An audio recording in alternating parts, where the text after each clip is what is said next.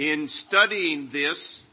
This is one of the, throughout history, one of the most well-loved psalms throughout church history. John Chrysostom, who lived 300 years after Christ, wrote that it was decreed and ordained by the primitive church fathers that no day should pass without the public singing of this psalm. Now, you know, if we were asked, what would you think would be the most popular psalm? We would probably say Psalm 23. We might say Psalm 90, Psalm 46. Psalm 63 probably wouldn't be on our list, but the early church fathers said that not a day should pass without the public singing of this psalm. In fact, the ancient church had the practice of beginning the singing of psalms at every Sunday service by singing Psalm 63. They called it the morning psalm. David had been reigning for many years as the king in Jerusalem. He had been extraordinarily blessed by God. And yet, following the sin of David with Bathsheba, the sins of David with Bathsheba, there were many trials that came into David's life. And he was forgiven of God. He was welcomed back into fellowship through God's mercy.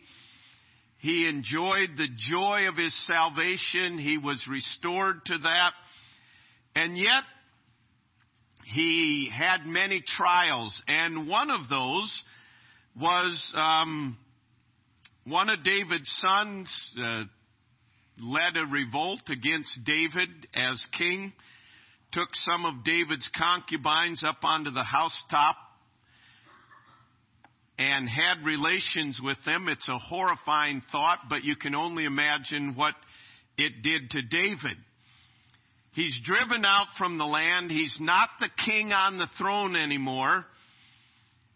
And the worst part for David was not that he was in the wilderness, not just that he'd been separated from his power and rule. The worst part for David at this stage was that he was separated from the worship of God, from the temple of God, and from the praise of God. And it's there in the wilderness while his son rebelliously is reigning in Jerusalem that David sings or writes Psalm 63. All the props have been kicked out from under David. Everything has gone wrong. All the blessings have seemed to have been lost. And it's in these circumstances that we read Psalm 63. Notice if you'd follow along. O God, thou art my God. Early will I seek thee. My soul thirsteth for thee. My flesh longs for you in a dry and thirsty land where no water is. To see thy power and thy glory, so as I have seen thee in the sanctuary, because thy loving kindness is better than life. My lips shall praise thee. Thus will I bless thee while I live. I will lift up my hands in thy name. My soul shall be satisfied as with marrow and fatness, and my mouth shall praise thee with joyful lips. When I remember thee on my bed and meditate on thee in the night watches, because thou hast been my help, therefore in the shadow of thy wings will I rejoice. My soul followeth hard after thee. Thy right hand upholdeth me. But those that seek my soul to destroy it shall go into the lower parts of the earth. They shall fall by the sword. They shall be a portion for foxes. But the king shall rejoice in God. Everyone that sweareth by him shall glory. but the mouth of them that speak lies shall be stopped. David, in this psalm, is telling us that he's lost everything, but the one thing that he longs for is God. He thirsts for God. What David wants is God. Think about it. If you had lost everything, what would be the one thing that you would want? You know, it really tells us a lot about us by how we respond in adversity and what it is we desire. And David's desire conveys his heart. And he says in verse 3, my relationship with you is more important than anything else. Thy loving kindness is better to me than life. My lips shall praise thee. Jason's going to come lead us in a song that really is verse 3 of Psalm 63. And I think we'll have Kathy play through the song first. Thy loving kindness is better than life. And our desire is that this really becomes the heart's desire of ours, that his loving kindness is better than life. She'll play through it. You follow along with the words. And then we'll sing it.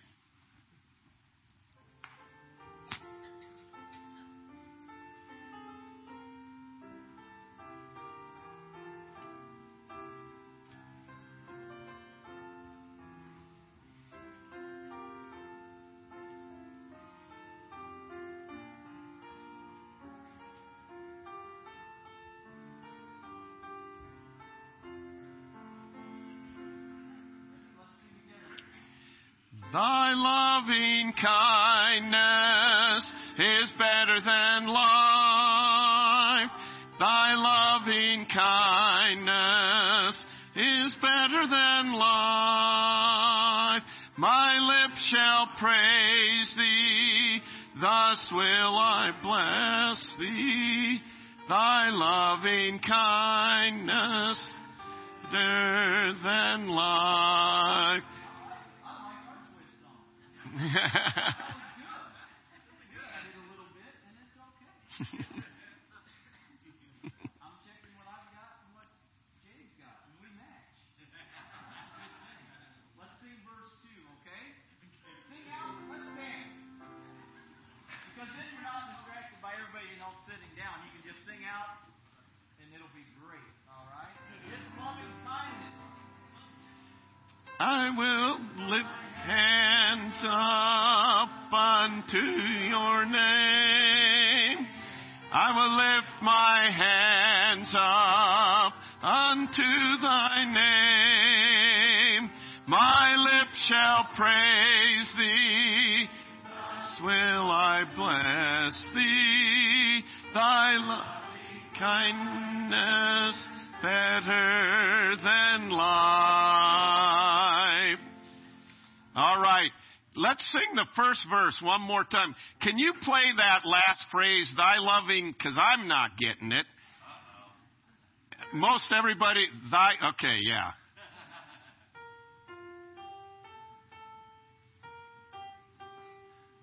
Okay. I'm not sure I got it, but we'll try it, okay? Just the first verse. Thy loving kindness is better than life. Thy loving kindness is better than life. My lips shall praise thee. Thus will I bless thee. Thy loving kindness is better than life.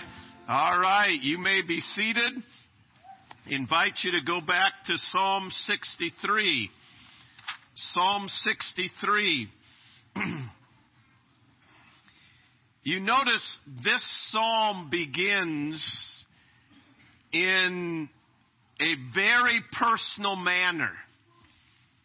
He says, "O God, thou art my God." He is identifying the reality that a relationship with God is not corporate. A relationship with God is a very personal thing. And it's not just an awareness that he has of God,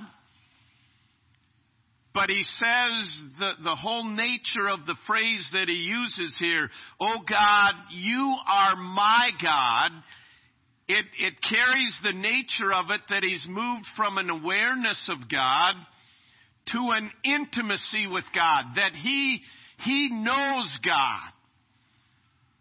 It's not just, I know about God. There's a lot of people that we know about. I mean, we can mention people we can mention President Trump. You can mention Vice President Pence. You can mention Governor Reynolds. And we know about them, and we could mention a lot of other names. We know about them. We're aware of them. But this goes far beyond that. He's saying, God, you are my God. I am brought to an intimacy with you. And he makes it very personal. And then he says, early will I seek thee, my soul thirsteth for thee, my flesh longeth for thee in a dry and thirsty land where no water is.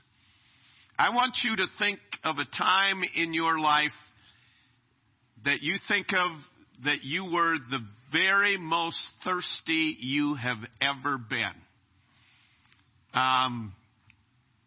Some of you, it may have been when you were out hiking in the mountains and didn't take enough water along, okay?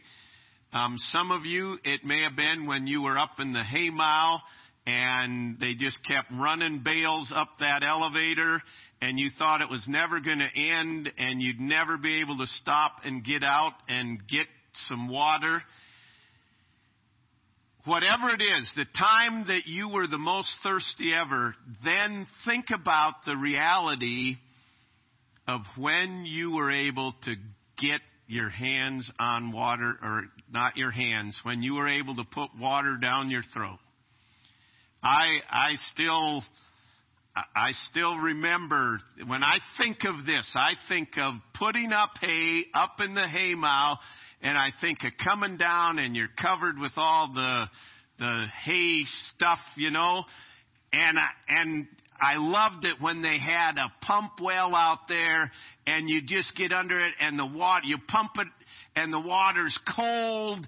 And first of all, you drink it, then you splash it all over yourself and you cool. How many of you relate to that? You're reliving those things. Amen. All right. But when we are thirsty, another time comes to mind, thirsty of cutting weight for wrestling and not drinking anything until you weigh in, then you can go drink some water, okay? But the reality is, when we are thirsty, there comes a point in time in our life, and most of us probably have never been there, that drive for thirst takes over. That it is something that it just takes over because our body realizes it needs it. David is at a point in his life and he knows that he must, knowing his condition, knowing his heart and his circumstances, he knows that he must thirst after God. And the soul that knows its own needs will thirst after God. Thirst gives a sense of dying.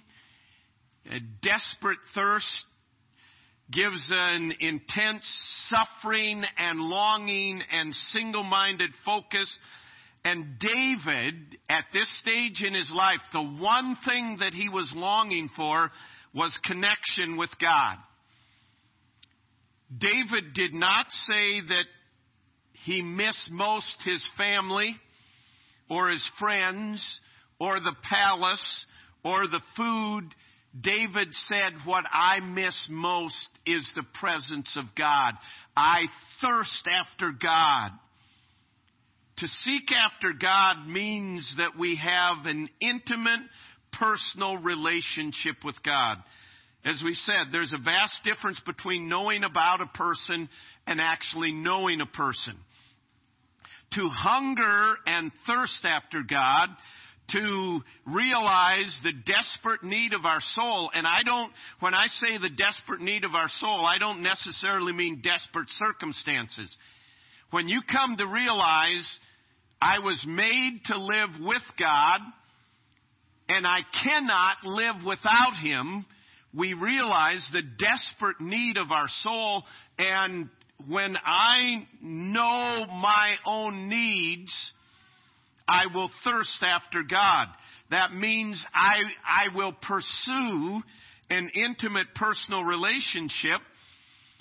And to seek after God means always desiring more of Him. That it's not, okay, I've got salvation and that's good enough. I'm content with that.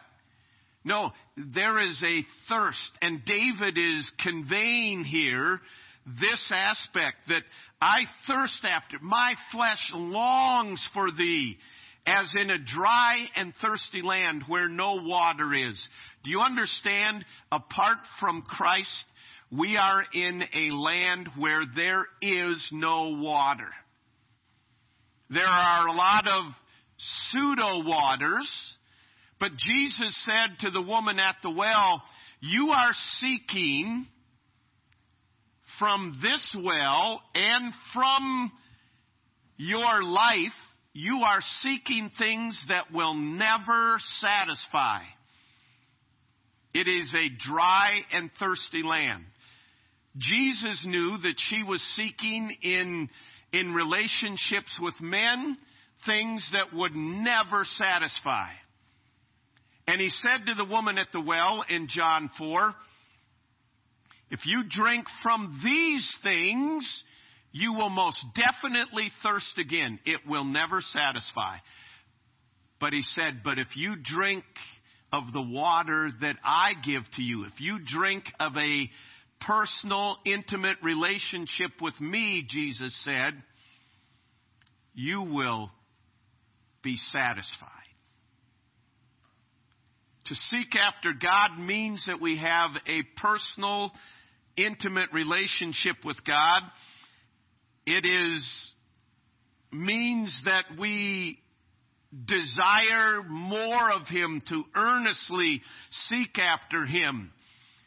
My flesh longeth for thee in a dry and thirsty land where no water is, to see your power. The word that is used there in longing is used of wild donkeys eagerly and anxiously looking for food. The point that David is making here is that to seek after God means you go after God with an intense desire. A.W. Tozer said, complacency is a deadly foe of all spiritual growth. He went on and said, come near to the holy men and women of the past, and you will soon feel the heat of their desire after God. They mourned for Him. They prayed and wrestled and sought for Him day and night, in season and out of season. And when they found Him, the finding was all the sweeter because of the seeking. To seek after God also means that you pursue God alone to fill the vacuum in your life.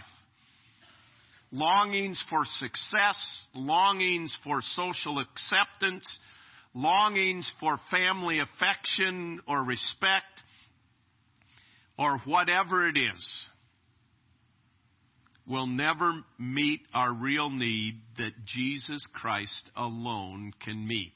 And I'm not just saying just Jesus Christ alone in receiving Him for the forgiveness of our sin. I'm saying we are saved. Jesus Christ paid the penalty for our sin to bring us to a relationship with the Father. And it is that relationship alone that will satisfy. To seek after God means to pursue God alone, to fill what nothing else can fill. And do you understand, as people, we give ourselves to a life and we end up pursuing all these things. And we find out they won't fulfill. And sad to say, the vast majority of people never come to the point where they realize, oh, none of this will fulfill, only Jesus will. And much of our life is God saying, okay, this is what you're going after. Go ahead, go after it. And then He shows us that once we have it, it won't fulfill. It's like a dog chasing a car. If he catches the car, what's he going to do with it? Pretty disappointing, isn't it? And we chase after success. We chase after money. We chase after establishing this perfect family. We chase after notoriety. And God gives us the choice to make all these choices, and we can chase after whatever we want. And David had learned in his life through some difficult experiences that the only thing that will satisfy is God. And when he'd lost everything else, he didn't miss anything else. He said, the one thing I long to see your power and your glory as I saw in the sanctuary. I thirst after you, God.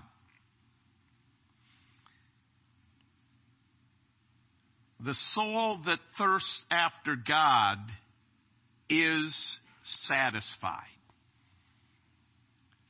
Verses 1 and 2 is the thirsting, is the longing. But notice verses 3 through 7.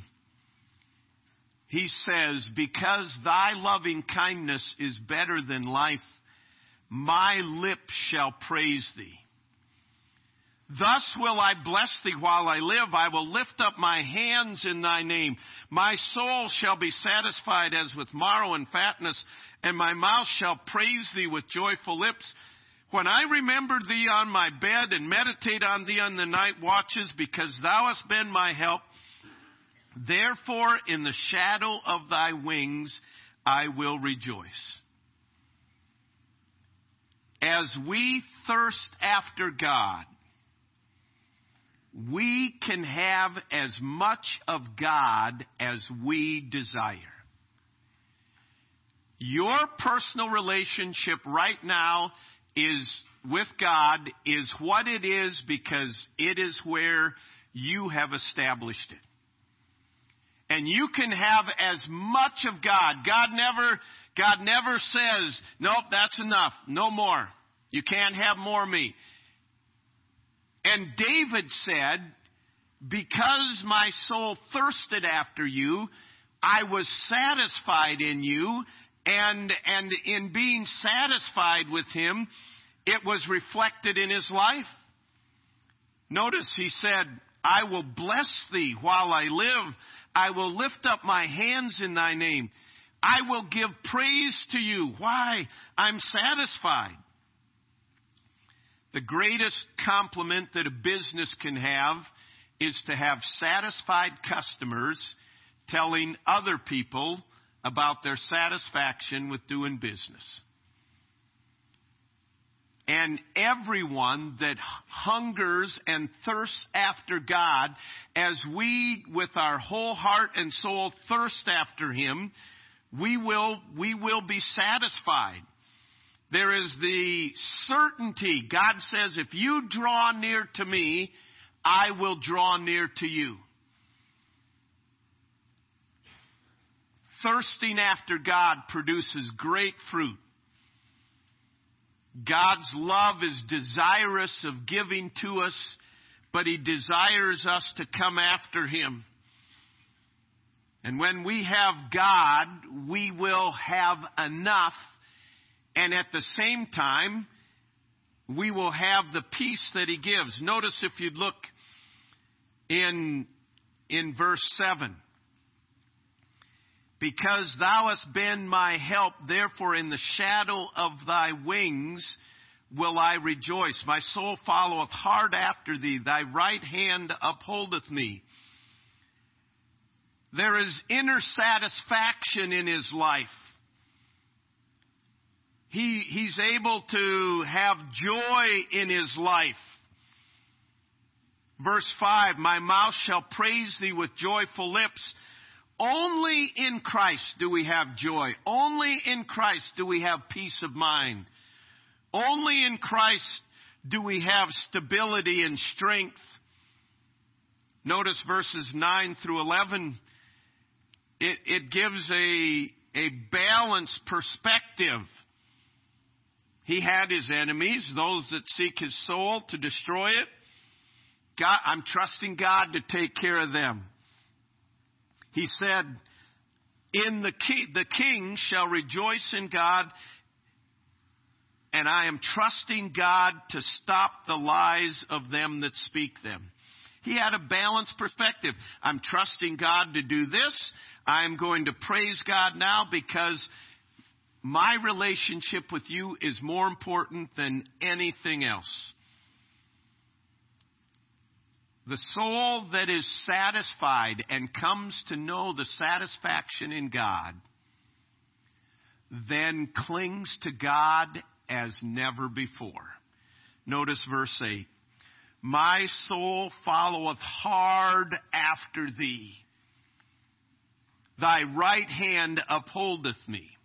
I don't know if you as a kid or as a parent had any kids maybe get lost when they were shopping or at a ball game or something.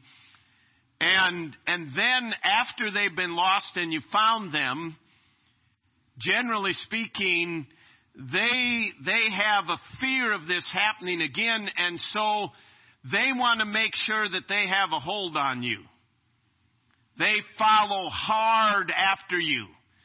I mean, I've been in situations, ball games, huge crowds, and we're leaving, and one of the kids will grab a hold of my shirt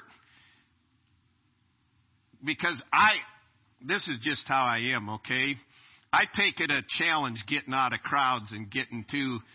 We went to the grapple on the gridiron, and a couple years ago, and there was a huge crowd there, and they only had a few doors open. They didn't think. And I love seeing, okay, how can we get through? And I saw we could go around this way. We could be right up for a front. We lost some of the group that was with us. But my kids learned that. So I'd feel this shirt pulled back here. And it's a kid following hard after me. They've got their hands on there, and I don't know where Dad's going, but I know he's my way home. Christ alone is our way home, and we had better follow hard after Him. The more we learn that He alone satisfies, the more we should be saying, that much more, God, your loving kindness is better than anything else in this life. The psalmist said that he'd trained himself to spend sleepless nights in praise and fellowship with God. That's following hard after. Notice verse 8. When I remember thee upon my bed and meditate on thee in the night watches, what happens? He came to points where he couldn't sleep. So what's he do? Count sheep? No. Does he dwell on his problems? No. He dwells on the loving kindness of God. He meditates on God. He goes hard after God. Cling to God in prayer with such tenacity that when you are finished in prayer with Him, you have a peace, Philippians 4 says, that passes all understanding. It is labor intensive to go after God. But it's training ourselves and understanding this, He alone will satisfy. Nothing else will satisfy. And the sooner we learn that as David, the better off we'll be. A young man, the story is told, ran after Socrates, calling, "Socrates, Socrates, can I be your disciple?" Socrates ignored him and just walked out into a body of water. The man followed him and continued to say as Socrates went into the water, "Socrates, Socrates, can I be your disciple? Will you mentor me? Will you teach me?" Socrates turned, and without a word, he grabbed the young man and he dunked him under the water, and he held him down until he knew that he couldn't take it any longer. The man came up grasping for air and gasping desperately. And Socrates replied, "Young man, when you desire the truth as much as you seek air, you can be my disciple." God doesn't dunk us under the water and hold us there. But the question we need to ask is, how much do we desire God? Socrates did not want to waste his time on someone that wasn't all in, that wasn't hungering and thirsting for truth. And God gives us the opportunity to know the God that spoke and the world came into existence, and yet we seldom thirst for Him. We seldom seek Him. We seldom go after Him. The reality is that there is no help and there is no hope except in Christ.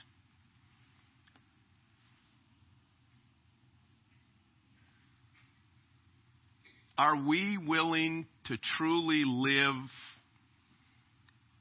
as the truth of the matter is that only God matters? That God's unchanging, faithful love is better than life? And as we focus and concentrate on God's faithfulness, you will see that praise is produced in our life, that we will know the peace of God, the stability of God, the perspective of God. Often, in preparations for sermons, I see where God is directing us, and we'll pick songs that reflect that. And so when we're singing the songs, I've already this week been thinking on these truths. And we'll sing the songs that are reiterating these truths. And I go, "Man, that is so good." And I'll think, why aren't they so excited about that? Well, I understand you haven't been thinking about it. And you don't know what's coming. So, yeah, there's truths in there. But because I've been thinking on these, and now we're singing these, then the reality comes out a little more. So this morning, I'm going to ask Jason to come, and we're going to sing a couple songs that reflect some of these truths. Who can cheer the heart like Jesus? No one. I mean, I want you to think of these words as we sing them. And I want you to ask yourself, what evidence is there in my life that I am seeking after God? How thirsty am I for God? You know, the sad part about life is we learn to muddle our way through life with mediocrity The power of God is not seen. The glory of God is not seen. And that becomes the norm of Christianity. And God never intended it to be that way. But those of you that have thirsted after God, and when you have tasted Him, when you have seen Him minister in your life the truth of God's Word, you say, there is nothing that compares to this. And what a joy it is. And if you're here today and you say, that's foreign to me. It's not, I read the Bible, but it's not like there's great joy in it. It's not like, as you commit yourself to hunger and thirst after God as a child of God, God says, as you seek Him, you will be satisfied. It's one guarantee you can bank on. The problem is not God. The problem is us. Jason's going to come and lead us in a song here. Number 476. 476. All that thrills my soul is Jesus. 476. Who can cheer the heart like Jesus? By His presence all divine, true and tender, pure and precious. Oh, how blessed to call Him mine. All that thrills my soul is Jesus. He is more than life to me, and the fairest of 10,000.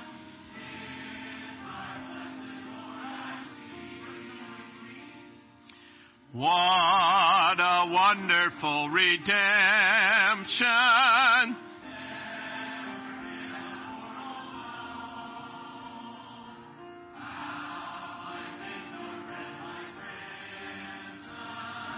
Can be whiter than the snow.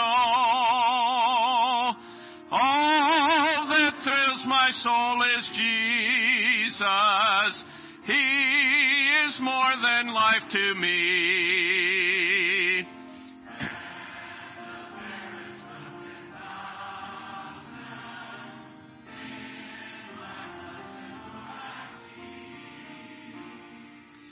Every need His hand supplying.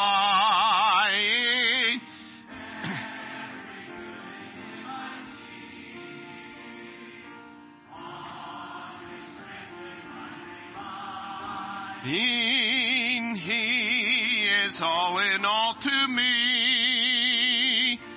All that thrills my soul is Jesus.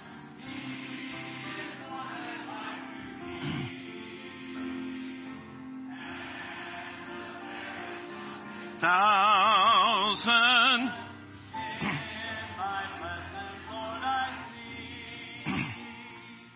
This last week, I visited with a man, and he shared with me,